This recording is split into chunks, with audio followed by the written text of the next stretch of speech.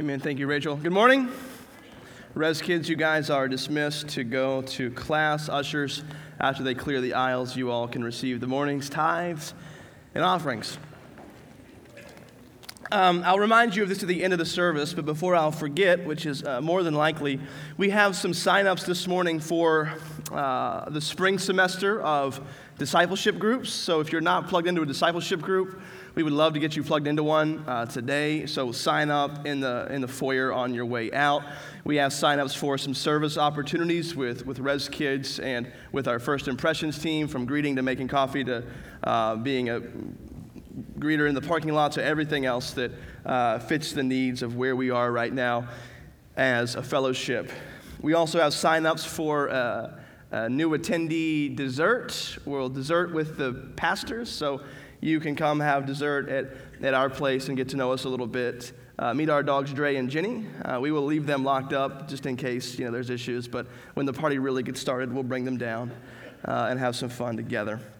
The final thing is we are doing a class that will begin here in early March through Justo Gonzalez's text, The Story of Christianity, Volume 1, The Early Church to the Dawn of the Reformation. So I'm going to be teaching this. You will have to buy the book just to prove that you want to come. If that's a problem, feel free to come to me in private, and we will have no problem getting the book for you whatsoever. So don't hesitate to do so. But we would love some buy-in. So ask me anything you like. We got some sign-ups this morning to sort of gauge interest.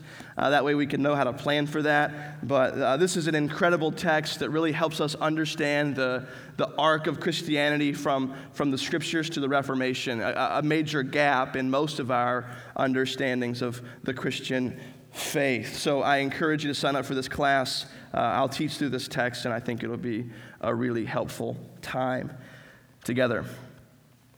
We're beginning our series through the Sermon on the Mount this morning, and I couldn't be more excited. Reading through the sermon as a whole, there's a statement that Jesus makes in regards to the Pharisees and the religious hypocrites. It's a brief statement. It's almost an afterthought when you read the whole thing from beginning to end. But in some ways, I think this small statement is the point of the entire sermon. That statement is this: don't be like them. Do not be like them. Jesus is teaching his disciples. He's telling them essentially to stop looking around and figuring out how to live and start looking at me. Jesus says, I will teach you how to live. I know you think this is what life is all about, but let me show you a better way. I know you think this is what will bring you happiness, but let me show you a better way. I know you think this is what success really is, but let me show you a better way. I know you think this is how you should treat your neighbors who disagree with you, but let me show you a better way. I know you think this is what religion is all about, but let me show you a better way. From the beginning to the end, the Sermon on the Mount screams, don't be like them. Don't be like the world, and don't be like the religious hypocrites.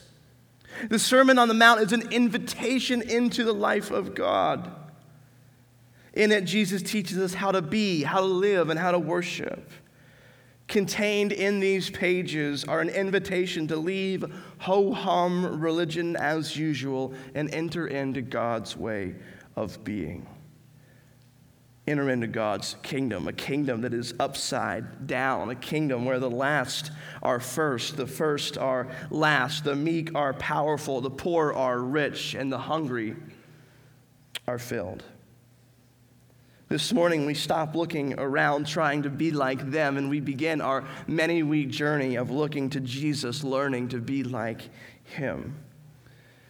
This morning, we see our first snapshots and vignettes of life in God's kingdom, and we hear the invitation from our Messiah. Lay aside casual, cultural Christianity. Pick up your cross and follow King Jesus. So let's join Jesus on that mountain. Let's see him for who he is, and let us hear that message that has refused to stay on the page for over 2,000 years. The title of this sermon is The Mountain, the Messiah, and the message. Look with me in Matthew chapter 5, verses 1 and 2. Seeing the crowds, he went up on the mountain, and when he sat down, his disciples came to him. And he opened his mouth and taught them, saying, we'll get there in just a moment.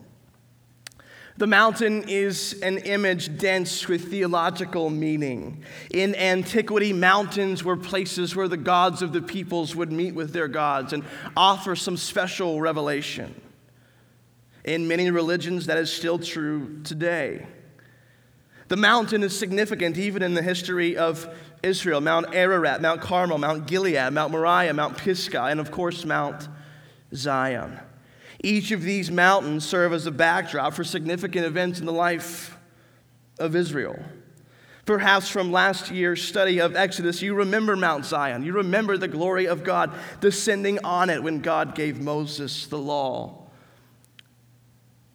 In our text today, Jesus climbs a mountain with his disciples, and sitting down, he assumes the posture of a rabbi. Intimately to his disciples, with perhaps a larger crowd looking on, Jesus begins to unfold the content of the kingdom of God. Now, the Sermon on the Mount exists within the context of Matthew's gospel, and I almost just gave the whole sermon this morning, an overview of Matthew's gospel to this point, but I sort of decided not to at the last moment. But we can see, if we were to do that even in the early portion of the gospel, there is much symmetry between the life of Moses and the life of Jesus. There are dreams connected to their births. There's the slaughter of children from which they were miraculously delivered. There's a flight from the land only to return at God's direction. There's a period of temptation in the wilderness. There's 40 days and nights of fasting, and there's the passing through the Jordan River.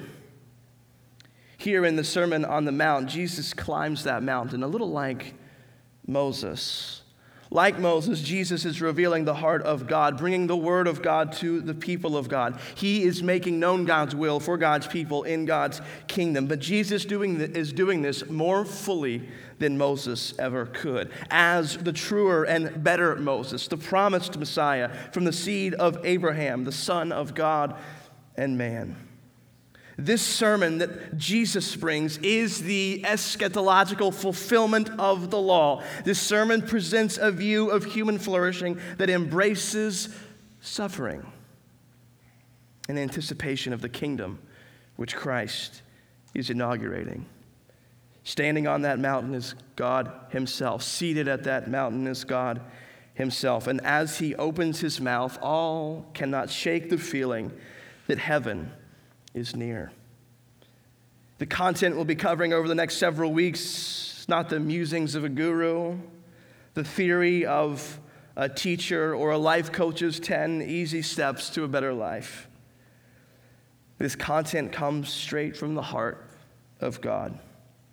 We will come face to face with a vision of human flourishing that embraces suffering, embraces disappointment, embraces difficulty as we await the kingdom Jesus is bringing.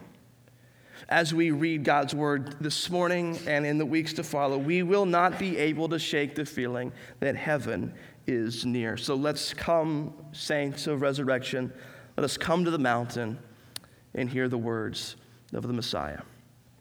Verse 3. He's opened his mouth and he's taught them, saying, "Blessed are the poor in spirit, for theirs is the kingdom of heaven." Here from the very beginning, Jesus presents not a list of heroes to emulate, nor a list of moral behaviors that describe true religion. Rather, Jesus utterly redefines who the people of God are and what their lives are like. Jesus is giving us a snapshot of citizenship in God's kingdom, and this snapshot will set the tone for all that follows. Commonly known as the Beatitudes, these verses present a life that only can rise from the soil of transforming grace. These do not describe an elite group of Christians. These are aspirational statements for all of us. These statements are to be true of all who live under the rule and reign of King Jesus. You'll notice in the text that each beatitude contains this sort of blessed and blessing relationship. That Greek word for blessed being makarios. There's a makarios and then there's a blessing. Blessed is fill in the blank, for fill in the blank. There's a statement of blessedness and an explanation of the blessing. Each of these makarios, each of these statements, each of these blessings are an invitation into a different way of being in the world. It's an invitation to leave the kingdom of man and live in the kingdom of God. It's a way of being in the world that paradoxically achieves ultimate flourishing, understanding that when we embrace these statements, we embrace the world as God intends it to be. So let's walk through these statements of blessedness and explanations of the blessing. Blessed are the poor in spirit, for theirs is the kingdom of heaven. The spiritually poor man in the Old Testament is the one who is afflicted. He's the one who is unable to save himself. He's the one who readily acknowledges his neediness. The spiritually poor man is not confident in his piety. He's not confident in his performance. He's not confident in his own knowledge. Blessed is the one who is at the end of their rope. To be poor in spirit means to acknowledge our need for God. We readily and freely admit our need for Him, right? I think of that old hymn, nothing in my hand I bring, simply to thy cross I cling. Naked come to thee for dress, helpless look to thee for grace. Foul I to the fountain fly, wash me, Savior, if you know the words, or I die. The kingdom of heaven belongs to the spiritually unimpressive. The kingdom of heaven belongs to the spiritually unimpressive. I just wonder how the religious scholars feel at the bottom of the mountain. Jesus is taking a bunch of nobodies up to the top of the mountain, and he's sitting down with them, and to them, he's unfolding the content of God's kingdom. And the religious scholars got to be down at the bottom like, man, who are these guys? Why are they up there? They didn't even get into the right school, right? They don't even know the right stuff. Who are these nobodies? And why is this new popular teacher, why is he taking them? I'm much more educated. I make much more sense than they would, but they simply do not understand that all you need is nothing, and they think they're too good to have nothing. You, needy in heart, needy in mind, come to the kingdom of God. Blessed are the poor in spirit, for theirs is the kingdom of heaven. Blessed are those who mourn, for they shall be comforted. Let's jump right into the paradox here. Happy is the one who is not happy. Right, I think there are such a thing as godly tears, and I think it is true that we do not often cry them enough. Blessed is the one who grieves the realities of life in a fallen world. It is one thing to acknowledge your spiritual poverty. It is quite another to grieve and mourn over your spiritual poverty. Blessed is the one who knows they are poor in spirit and who grieves their sin and the realities of life in a world of sin. I hate my sin. I hate my sicknesses and oppression and all the things that happen because of sin in the world. I hate that I hurt others, that others hurt me. More than anything, I hate that sin is an offense to a holy God.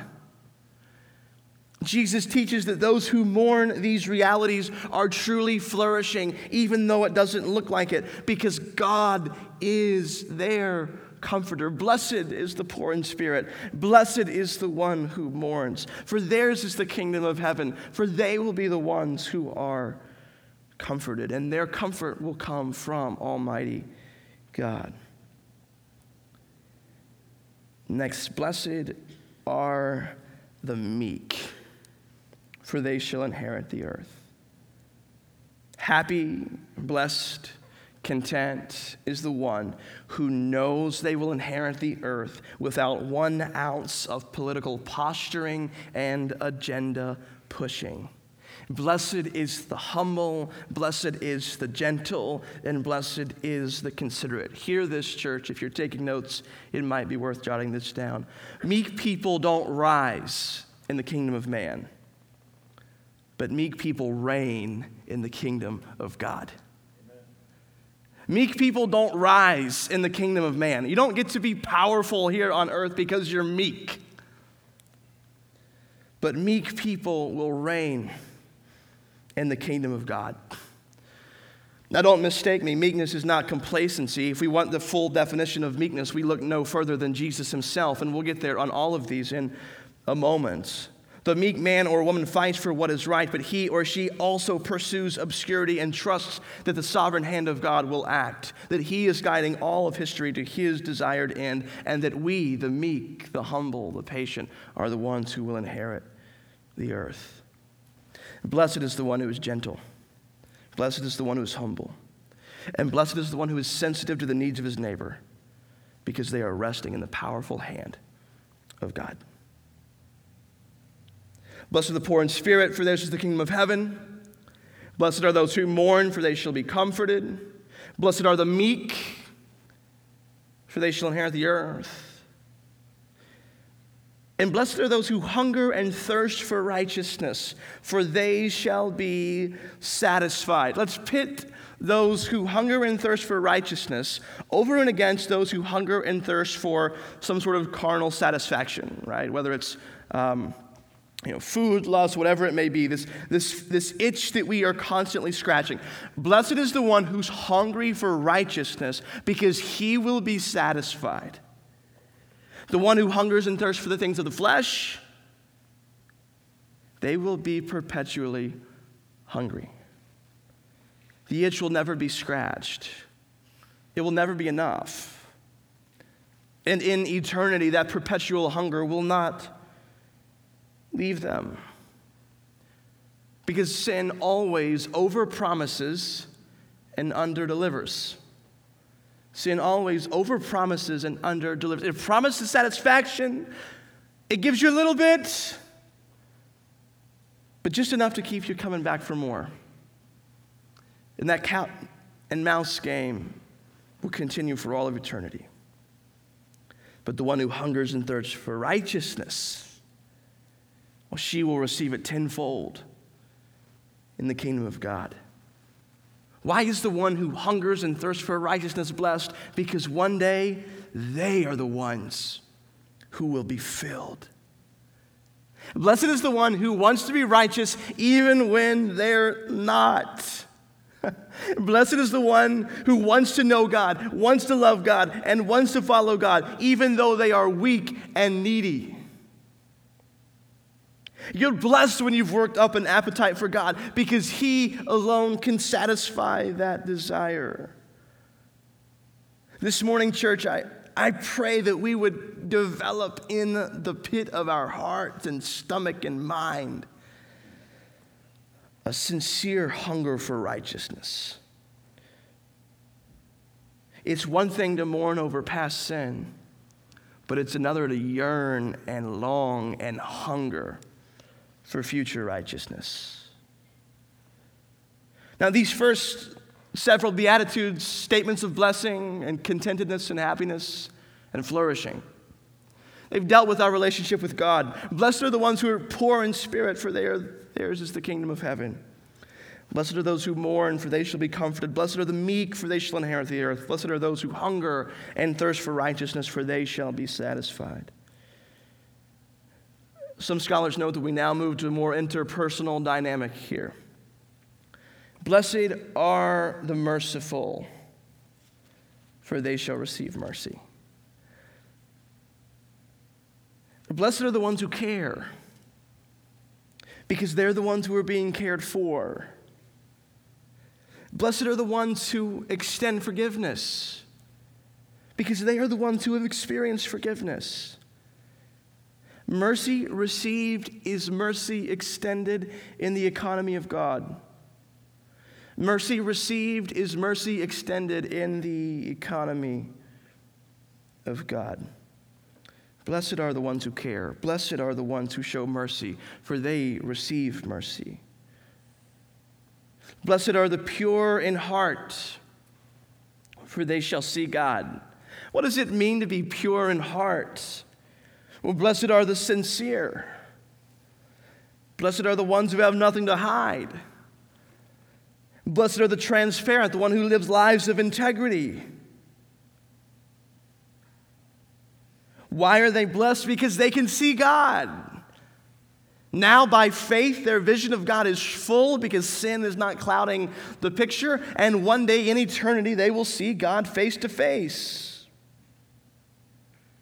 You see God by faith in your life when your vision isn't clouded by sin. We oftentimes experience a desire to see God without a desire for a pure heart. And those two truths cannot coexist. Let's leave the double lives in 2019.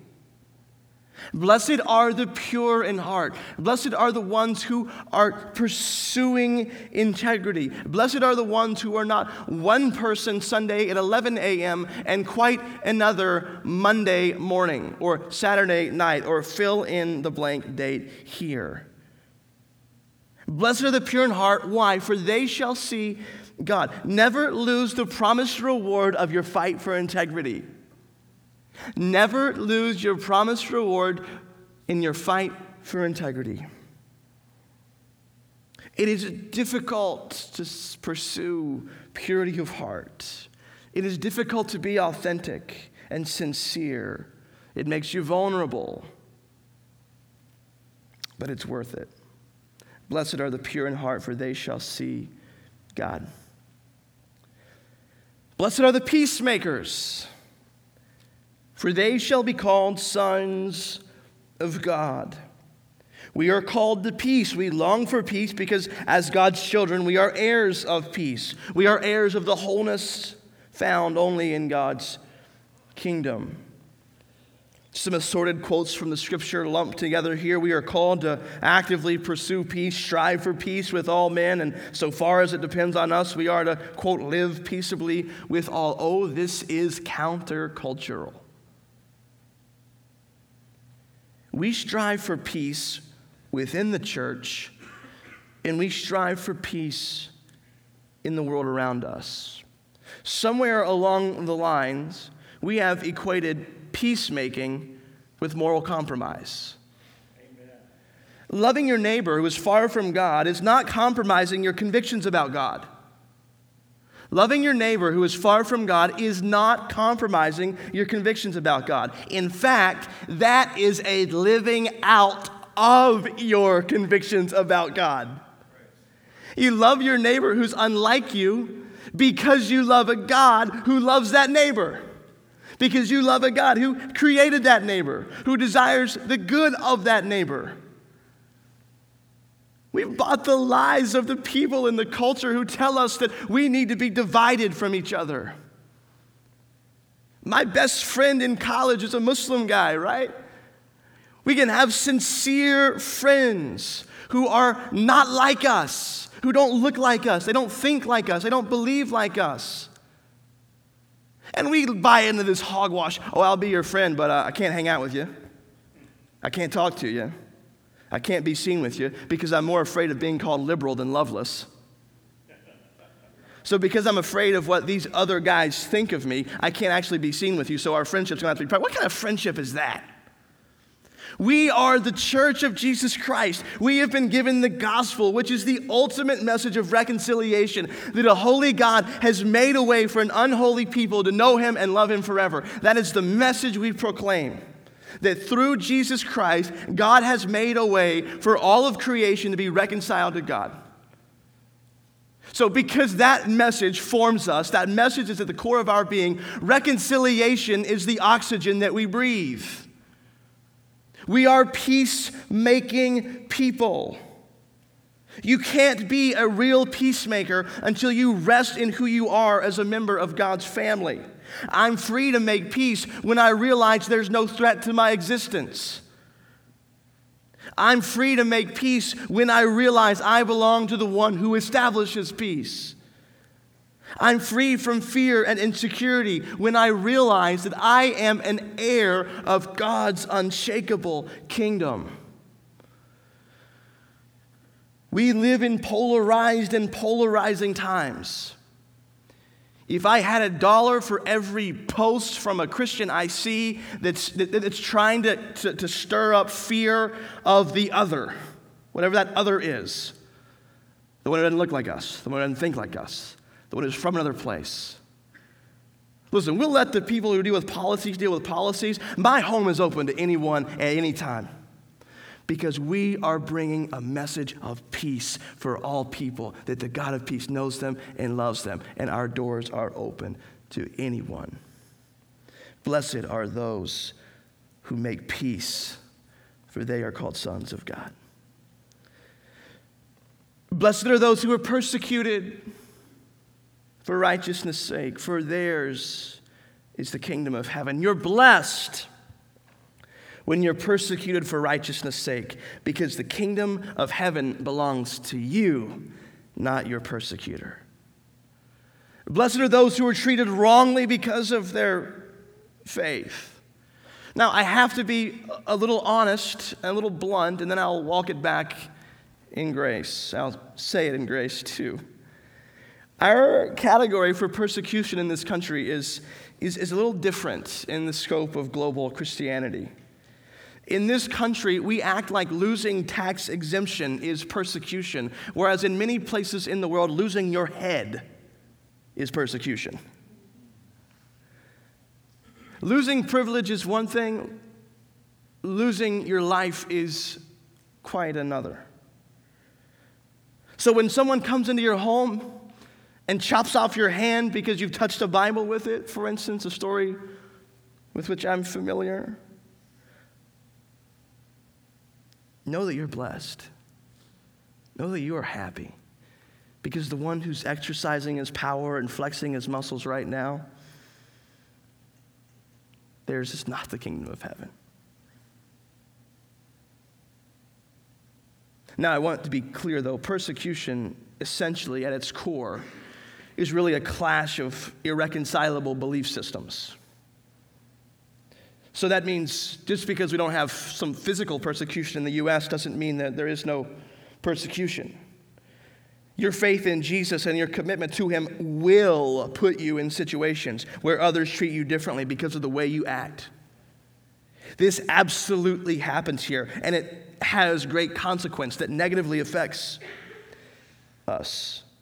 The consequences of that persecution are painful. They're economically painful. They're socially painful. And in some cases, maybe they are physically painful. Which leads me to the next beatitude. So blessed are you when others revile you. Blessed are you when they persecute you and utter all kinds of evil against you falsely on my account. Rejoice and be glad, for your reward is great in heaven. For so they persecuted the prophets who were before you. How do you respond when others treat you poorly? You respond with joy, because your reward is great in heaven, and you respond in joy because you're in great company. They're treating you just like they treated the prophets before you. And Jesus may say, they're treating you exactly as they're about to treat me. Because the kind of life that Jesus has been describing at the beginning of this sermon is the kind of life Jesus lived. Jesus was humble and poor in spirit, though without sin. Jesus mourns and grieves, Matthew 23:37. Jesus hungers and thirsts with longing for God's kingdom to be made present, chapter 9, verse 38. Jesus is pure in heart, chapter 4, verse 10. Jesus shows mercy all over the text, and Jesus brings peace. Even as the primary sense of the Beatitudes sort of speaks to the persecuted and the ones who are going through a difficult time, one could say the flavor of the Beatitudes matches the flavor of Matthew's gospel, tilting and careening towards the cross of Jesus Christ. Jesus is humble and poor in spirit. Jesus mourns and grieves. Jesus hungers and thirsts for a longing for God's kingdom to be made known. Jesus is pure in heart. Jesus shows mercy, and Jesus brings peace. Now put yourself on that mountain as we work our way to a close. Jesus is setting before his disciples a different vision than they received down below. And Jesus issues an invitation. Follow me. Live life this way. Embrace persecution. Embrace being poor in spirit. Embrace mourning. Be meek. Hunger and thirst for righteousness. Be merciful. Be pure in heart. Be peacemakers. And embrace all that happens to you in that path. This rabbi is completely changing the game. By the end of the sermon, as we'll see in many weeks, the crowd at the bottom can barely believe their ears. He was unlike the other teachers because he taught with sincerity. He taught with authenticity. And he taught with something no one else really had: real authority.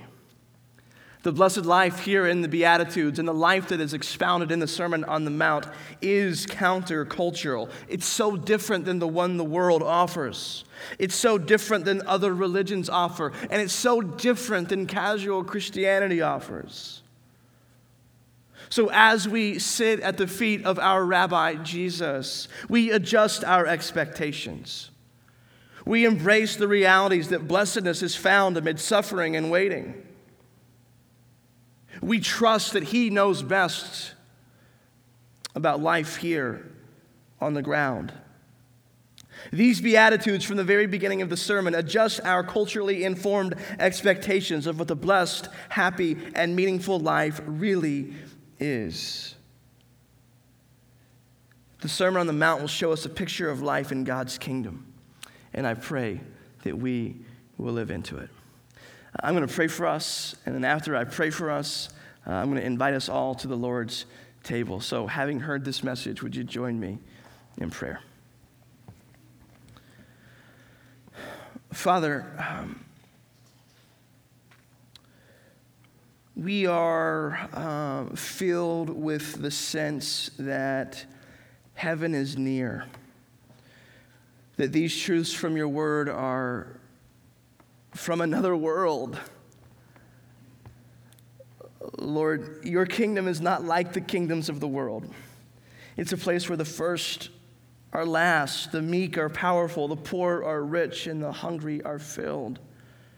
Looking at these snapshots of the blessed life, Lord, we ask that you will change our expectations for who we are and how we live. Help us embrace our poverty of spirit. Help us mourn and enter into your comfort. Help us be meek and inherit the earth. Spark in us a hunger and a thirst for righteousness, for there we will be satisfied. Help us be merciful in all of our lives, for we shall receive mercy. Help us be pure in heart, God. Help us pursue you. Help us to be real. Help us to be sincere. Help us shed those double lives that cling so near.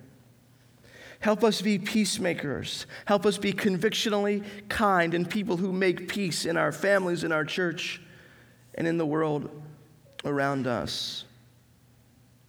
Help us when we are persecuted for righteousness' sake. Help us when others don't understand us, when they revile us, when they persecute us, when they utter all kinds of evil against us. Help us rejoice and be glad, knowing that our reward is great in heaven, knowing that we are following the example of the prophets who have gone before and the greatest prophet who ever lived, God himself, Jesus Christ. Help us over these coming weeks understand what life in your kingdom looks like, and live under your rule and reign in the everyday stuff of life. It's in Jesus' name we pray. Amen.